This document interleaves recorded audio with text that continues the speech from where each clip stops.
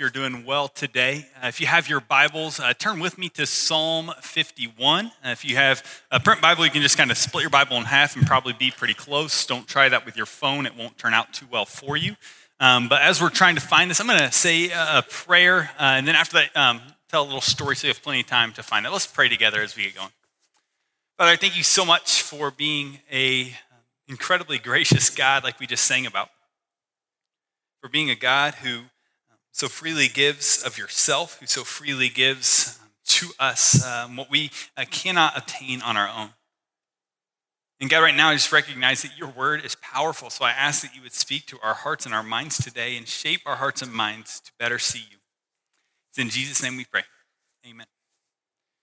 All right. Well, as you're finding Psalm 51, I want to tell a little story that'll help us understand Psalm 51 a little bit better. This is a story about a king who found himself doing what kings are known to do from time to time, which is whatever they want, right? It's just kind of the king way. And so this king had a moment where he was supposed to be leading his army off to battle. It was time for that, and he decided he was just going to stay back. Maybe he thought, hey, I've been faithful for a long time. I've won a lot of battles. I've earned a rest, but we don't know the reason. But we do know that this king stayed behind when he was supposed to be at war.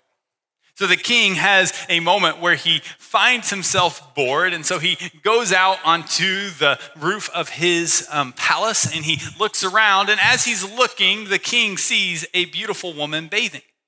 So what does the king do? Well, he asks a servant to come to him. He asks the servant, hey, who is this beautiful woman? The servant says, hey, that's the wife of one of your soldiers who's off at war. The king replies to the servant and sends the servant to go get the beautiful woman, bring the beautiful woman to himself. And so that night, the king and the woman spend the night together. We don't know the woman's response, but we know that this is the king. She didn't really have much of an option. The next day, the woman goes home, we assume, and just a few weeks later, the woman sends a message to the king. The woman is pregnant. Now, this is a problem because, again, the soldier, her husband, is off at war, fighting the battle that the king should be present for. So what does the king do? Well, he comes up with a great idea. He will send for the soldier. So the king sends for the soldier, asks the soldier to come back, reunite him with his wife for a reward for being such a faithful soldier. What a kind king, right? So he sends off for the soldier. The soldier comes back. Only when the soldier gets back to the palace and hears from the king what the king would like the soldier to do, to go enjoy his wife's company, the soldier can't bring himself to do it. The soldier remembers his commander who's off at war. He remembers all his comrades who are sleeping in tents and in open fields, and he thinks, I can't possibly go and enjoy the company of my wife while these men are off at war, can I? It's like the king could have learned something from the soldier. So since this didn't work, the king decides, that this problem is a big problem, but it's no problem a little alcohol can't solve. So what does he do? He invites the guy over for another night, gets the guy drunk, and says, go be with your wife, thinking surely this will solve my problem. But the soldier still chooses to sleep at the gate to the palace, chooses not to go to be with his wife. So the king shifts from plan A to plan B. The king sends the soldier back to the front lines with a letter for the commander, a letter that would prove to be his own death sentence. The letter's taken to the commander. The instructions are that the commander is to send this soldier to the front lines. The commander is then to signal for a retreat without letting this soldier know, so that this soldier will be killed on the front lines. And sure enough, this is exactly what happens. The king believes he has successfully covered up his grievous sin. And what does he do? Well, he welcomes in the beautiful woman to be his wife. They go ahead, they come together, and the king thinks he's just going to move on, right? The king thinks everyone will just believe that I met the love of my life and chose to make her my wife. So he just tries to move forward, but there's a little problem for this king. See, God knows what the king has done. In fact, God is well acquainted with this king, so God sends a prophet to see the king. The prophet goes to the king and tells the king, "Hey, king, I've got a story for you." And the king thinks, who doesn't love a good story, right?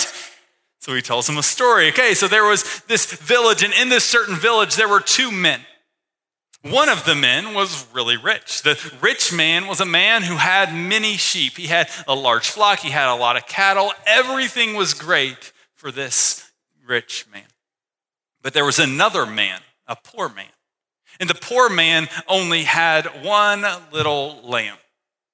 This little lamb was a lamb that was actually more of a family member than a lamb. It tells us that this lamb was one who grew up in the house of this poor man. He drank from the poor man's cup. He slept in the poor man's arms. And the poor man describes him as if he's like a daughter to him, which I don't think really sounds too great for the rest of his daughters, but we won't get into that for now. We'll just move forward with the story because we see that the poor man really loved this lamb. Well, the rich man then has a traveler come through town. The traveler is coming to stay with this rich man, and the rich man knows that he must feed this traveler. So what's he do? Does he send off for one of his sheep? No.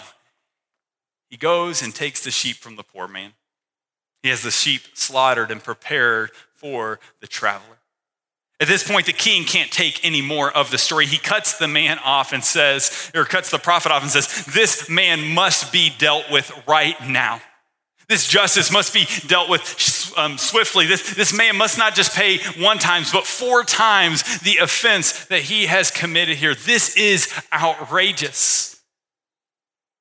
To which the prophet responds, you are that man.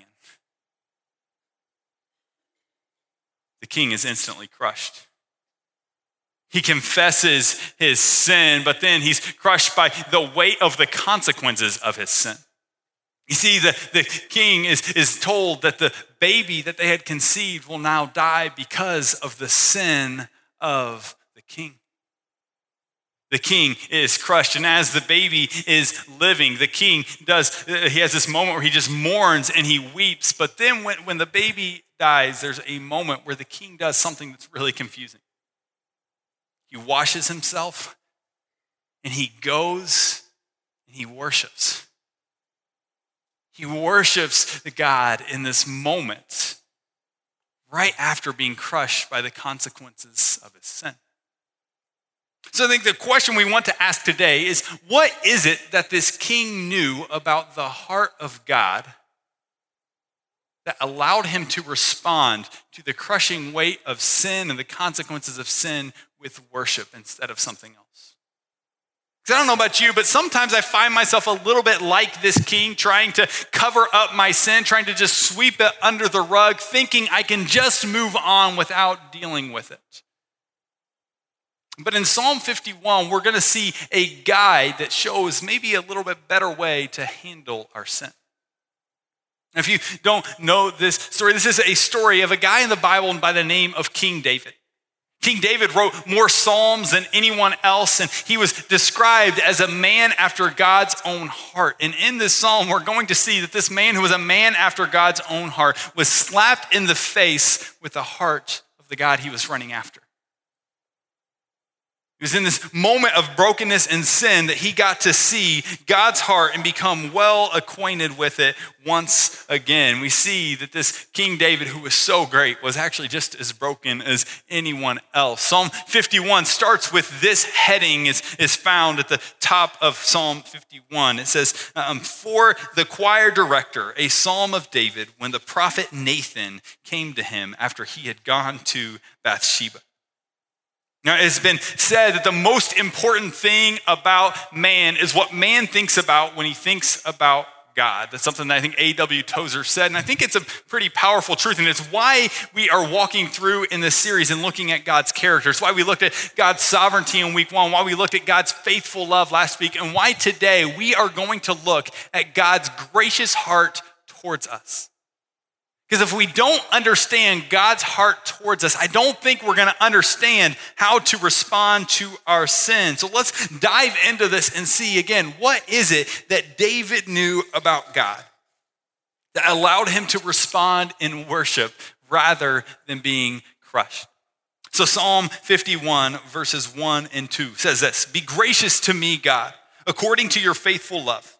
According to your abundant compassion, blot out my rebellion. Completely wash away my guilt and cleanse me from my sin." David recognizes here that he has a problem. He needs God to blot out his rebellion, to cleanse him, to wash away his sin and his guilt. He needs God to do something that he can't do on his own. Here David uses 3 different words to describe this offense against God, right? He uses that word rebellion, guilt, and sin. So let's think about those 3 words for a minute. First, that word rebellion. Now, last time I preached just a few weeks ago, we looked at, or I told you that my wife had gotten a new rug for Christmas, okay? And if you've ever gotten a new rug or like a new piece of furniture, you know that normally what you have to do is kind of decide like, okay, so are we like eating in this room with this rug now or not? Like, is this like a go for red Kool-Aid or no go for red Kool-Aid, right? That's normal. Yeah, you need to like have those things agreed upon so that when something happens, because it's not if, but when something happens, you know, like, is this person guilty or not? So this type of idea could maybe reflect a little bit about what we're thinking about with rebellion. If we agreed no red Kool-Aid on new carpet, which seems pretty reasonable, and then I went in there with red Kool-Aid and set it down as my kids played and just sat there like nothing had happened, this would be me acting in rebellion to our relationship.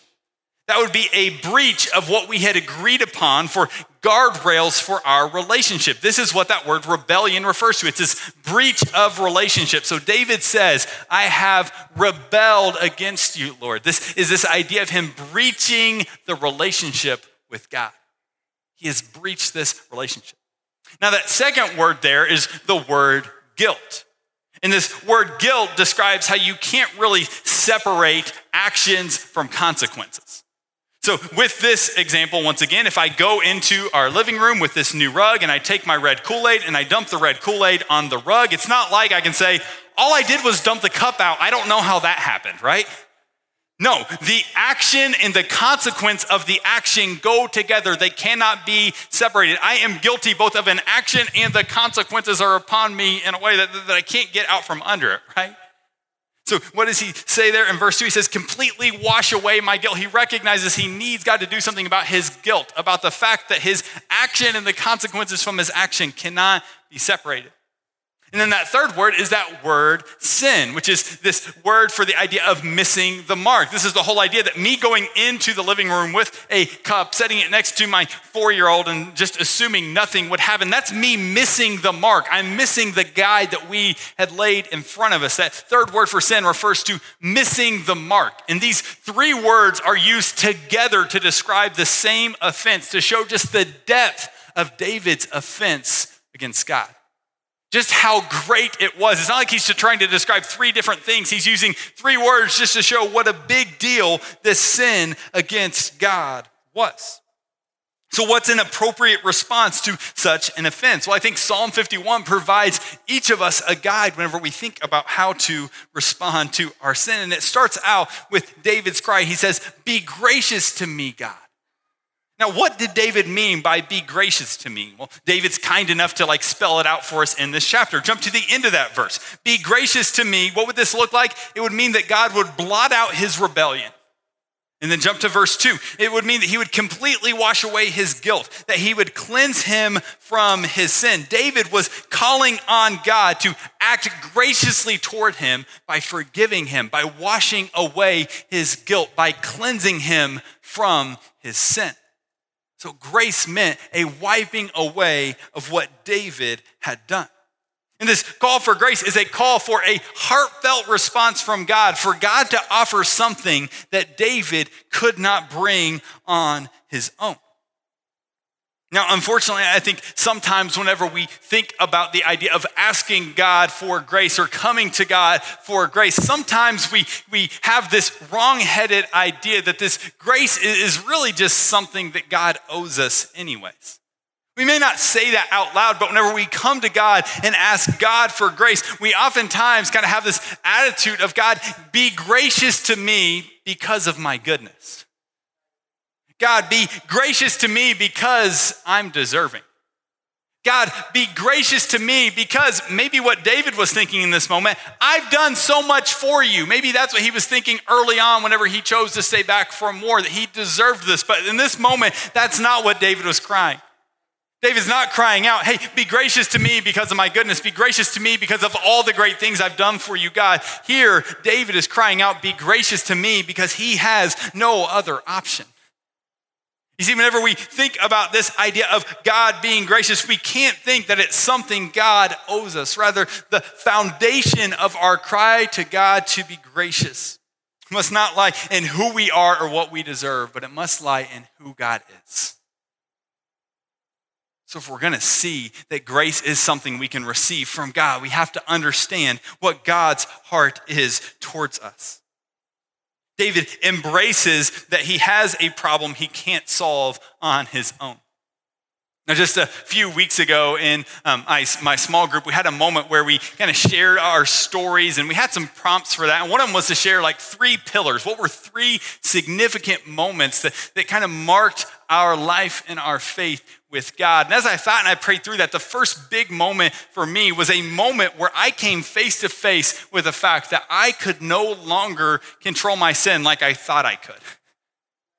See, I lived a lot of my life thinking that I had sin under control, that I could just stop this whenever I wanted. I was a good kid who was at youth group all the time. I went to summer camps. I did mission trips. I did all these wonderful things, and yet on the inside, I was a wreck. I was trying to control my own sin, and yet I was stuck in a pattern of sexual sin in this moment where it actually led to a time where I ruined a bunch of relationships and I hurt a bunch of other people. This led to a moment where I had to reckon with the fact that I can't clean myself up on my own. So what am I going to do? How is it that I can move forward? Well, thankfully at this time, someone actually gave me, I got a couple different Bibles. It was around the time I was graduating. This was a time where I started to read through the Gospels. And what I was blown away by was both by Jesus' teaching, saying, did Jesus really say this? If so, that changes things. But then I also saw something else in Jesus. I saw that Jesus loved to be around people that were just like I felt. People who were a mess. People who couldn't overcome their sin on their own. People who needed something outside of themselves to come in and rescue them. See, I had this time where I had to transition from seeing that sin was something that was up to me to control, or even that was the goal that God had for me, and to see that God is gracious at his core. And whenever I began to see that God is gracious, it started to change things. See, because God is gracious, I no longer felt like I had to prove myself. I no longer felt like I had to clean myself up. It's not that I didn't have to actually make up for my sin as if that were even possible or were even the goal. Rather, I saw that I could throw myself at the feet of Jesus and trust that who he is at his core is a gracious God. I could come to Jesus not with, okay, Jesus, this is why you should offer me forgiveness, but I could come to Jesus with David's words there in verse 1. God, be gracious to me, not because Andrew Bondurant's so great, but according to your faithful love and according to your abundant compassion. Started to see a little bit more of who God was at his core, and this is good news. You see, David knew that he could just throw himself at God's feet when his sin was exposed, and whenever he felt this crushing weight of the consequences of his sin, because he knew that God was a God full of, like Andy said last week, hesed, this idea of this faithful love. God is full of that. Not only that, but God is full of abundant compassion. It's like his compassion is just overflowing. This is who God is at his core. This is good news for each and every one of us in this room, because I think that having a moment of reckoning with our sin, with the fact that we can't control our sin, that's not just a one-time thing you have. It's not like you have that moment one time where you're like, oh yeah, I was really sinful, I better run to Jesus, and then we never need that again. Maybe that's your story, but it's not been. Mine have had to come back to God's grace over and over again to try to figure out how to move forward in a healthy way. But the truth that God is gracious changes everything. So are you in a place right now where maybe you think, well, my sin is too big? God wants to receive you. God wants to offer forgiveness. Are you in a place where you think, no, I've been stuck in this habit of sin forever. God is sick of hearing me call out for grace. God would say, come, I want to receive you. I want you to experience my grace and to have my grace change things for you. God wants to do something new in you. It starts with us seeing who God is. Now, David goes on in verse 3-6, and he says this. He says, for I am conscious of my rebellion, and my sin is always before me. Against you, you alone, I have sinned and done this evil in your sight. So you are right when you pass sentence. You are blameless when you judge. Indeed, I was guilty when I was born. I was sinful when my mother conceived me. Surely you desire integrity in the inner self, and you teach me wisdom deep within. David here stresses the grip that sin had on his heart. This wasn't, again, something he could just throw aside on his own. No, this was something that was deeply ingrained that he needed God to come in and do something about. So he goes on in verses 7-10, and he says this.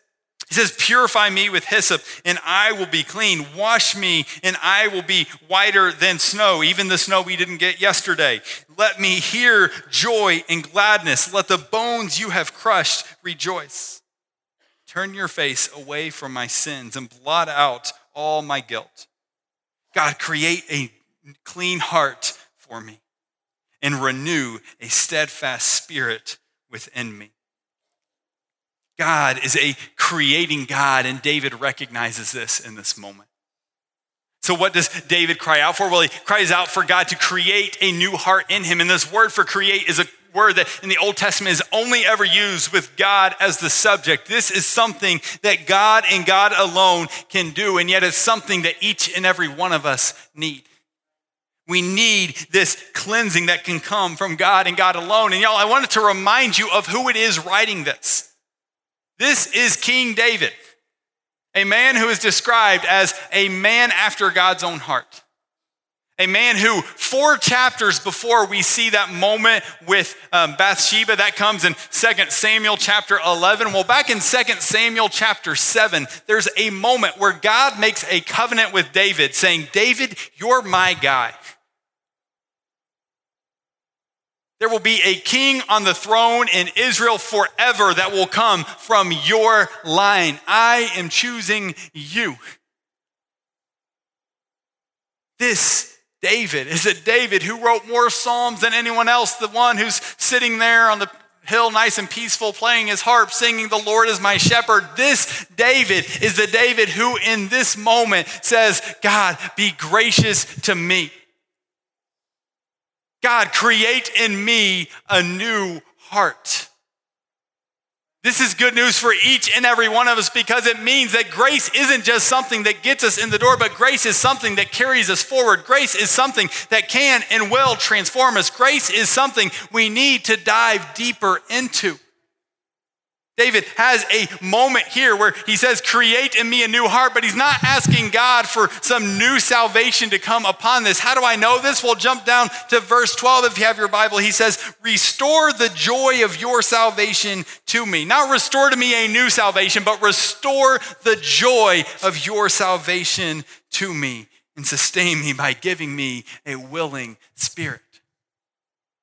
This is good news because it means that regardless of where any of us in this room are, we can throw ourselves at the feet of our gracious God and trust that he will freely show his love and grace to us.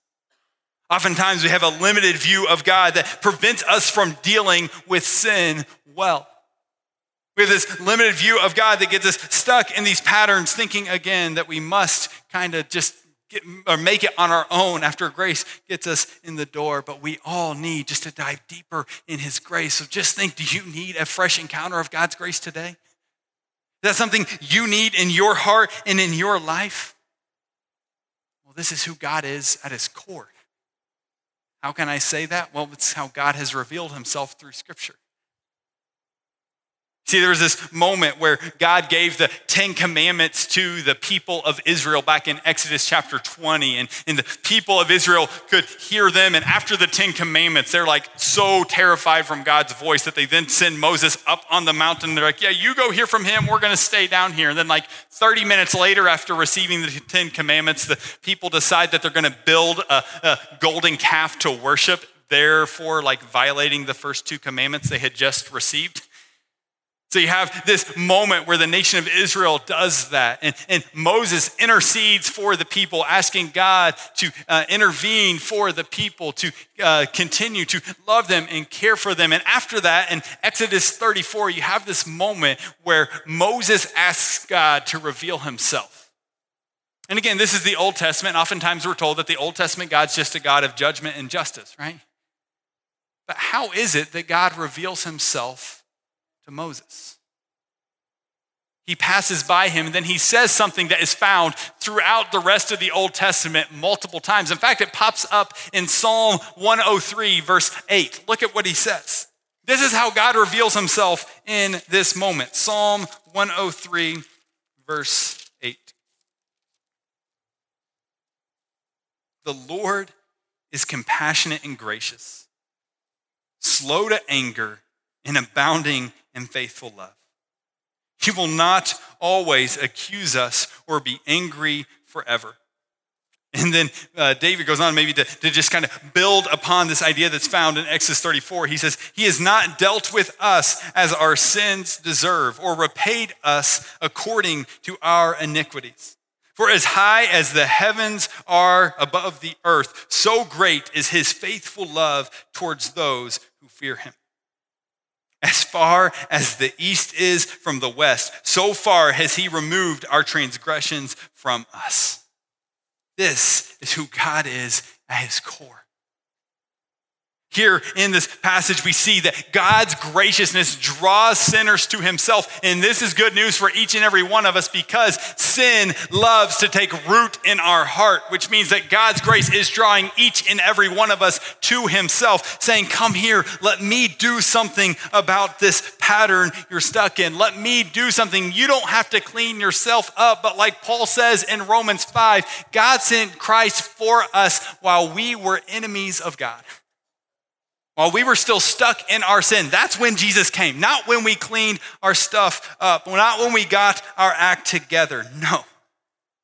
Our God is a gracious and compassionate God, slow to anger. And this is most clearly seen in Jesus. See, once again, David is this king who comes and is tempted and he falls. And yet Jesus is a king who comes in the line of David. And yet when he is tempted, Jesus stood firm. Jesus pressed forward through every trial he faced in this life and went to the cross for you and for me.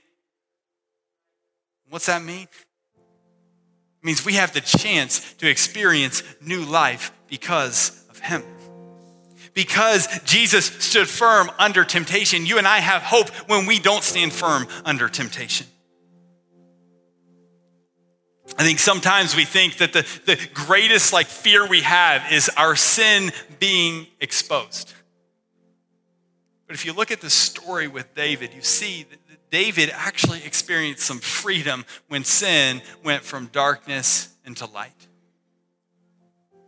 So what I want to do is we prepare just to move forward in our service is to challenge you to pray some words from a prayer that David had in Psalm 139. We're going to have 90 seconds with these words on the screen. I want you to pray and just write down whatever it is that comes to mind as you pray this prayer. Here's what Psalm 139, 23 and 24 says. It says, search me, God, and know my heart. Test me and know my concerns. See if there is any offensive way in me. Lead me in the everlasting way. You know, David experienced a moment of incredible grace whenever he was confronted by Nathan. And how does he respond to that sin that was in the dark being brought to light? Well, David responds with confession. He confesses that to God. He brings it before him. He doesn't try to handle it on his own. And I think that maybe brings to light something that can bring some more freedom for us, and that's to actually confess sin. One of the most powerful truths, I think, in Scripture is found in 1 John 1:9, where John says this. He says, if we confess our sins, he is faithful and righteous to forgive us our sins and to cleanse us from all unrighteousness. Here in just a minute, we're going to celebrate that with the Lord's Supper. But before we get there, I'm going to challenge you to do something that's probably a little bit uncomfortable. I know you love it whenever someone up here says that, right? My challenge is to take that thing in this week to find someone else, a follower of Jesus, to actually confess that to. Find someone else to speak that out to. James chapter 5, verse 16 says this. It says, therefore, confess your sins to one another and pray for one another so that you may be healed. The prayer of a righteous person is very powerful in its effect. See, sometimes I think that we are afraid that if we confess our sins to other people in the church, that person will think less of us, that we will then be smashed down, that we will be crushed under this weight of condemnation. And I think that's a little bit of how I saw Nathan's words up until even just last night. I was reading and praying back through this, and I've always thought of Nathan's words being as, you are that man, gotcha. But if what we know to be true about God's heart really is what's happened, I can imagine Nathan's words being, you are that man, David. In fact, in that passage, Nathan goes on to outline these things God has done for David. And Nathan even says, if there was more that God could have done, he would have done it. You are that man. So what I'm going to encourage you with is find someone else and share that with. And if you're that someone that someone shares something with, recognize that you get to be the voice of Jesus in that conversation, affirming what Jesus has always already said to be true. Which is that if we confess, God is faithful and just to forgive. So as another person, we can just say back to them, know that God eagerly forgives you. It's not something he does reluctantly. And I know sometimes we can think about confession as being something that belongs to the Roman Catholic Church. And so I want you to know that's not what we're talking about here. What we're talking about here is being obedient to James 5. So if you come forward and you confess to me up here, I'm not your mediator between you and God. Instead, I'm going to point you to your mediator, who is Jesus, and allow you to see what Jesus says to be true about you. So text somebody, set up a time. Grab somebody in this room before you leave. Come forward and talk with one of us. But before we reach that point, we are going to have this time celebrating the Lord's Supper together, where we remember that Jesus' life, death, and resurrection really has changed things. We look back and we see how he has freely offered grace, but we also look forward to a day where we will sit around a table and share a meal with him because of his sacrifice, because of his blood and his body. So I'm going to give you guys some time to reflect, take that on your own, and then I'll come up and pray to wrap that moment.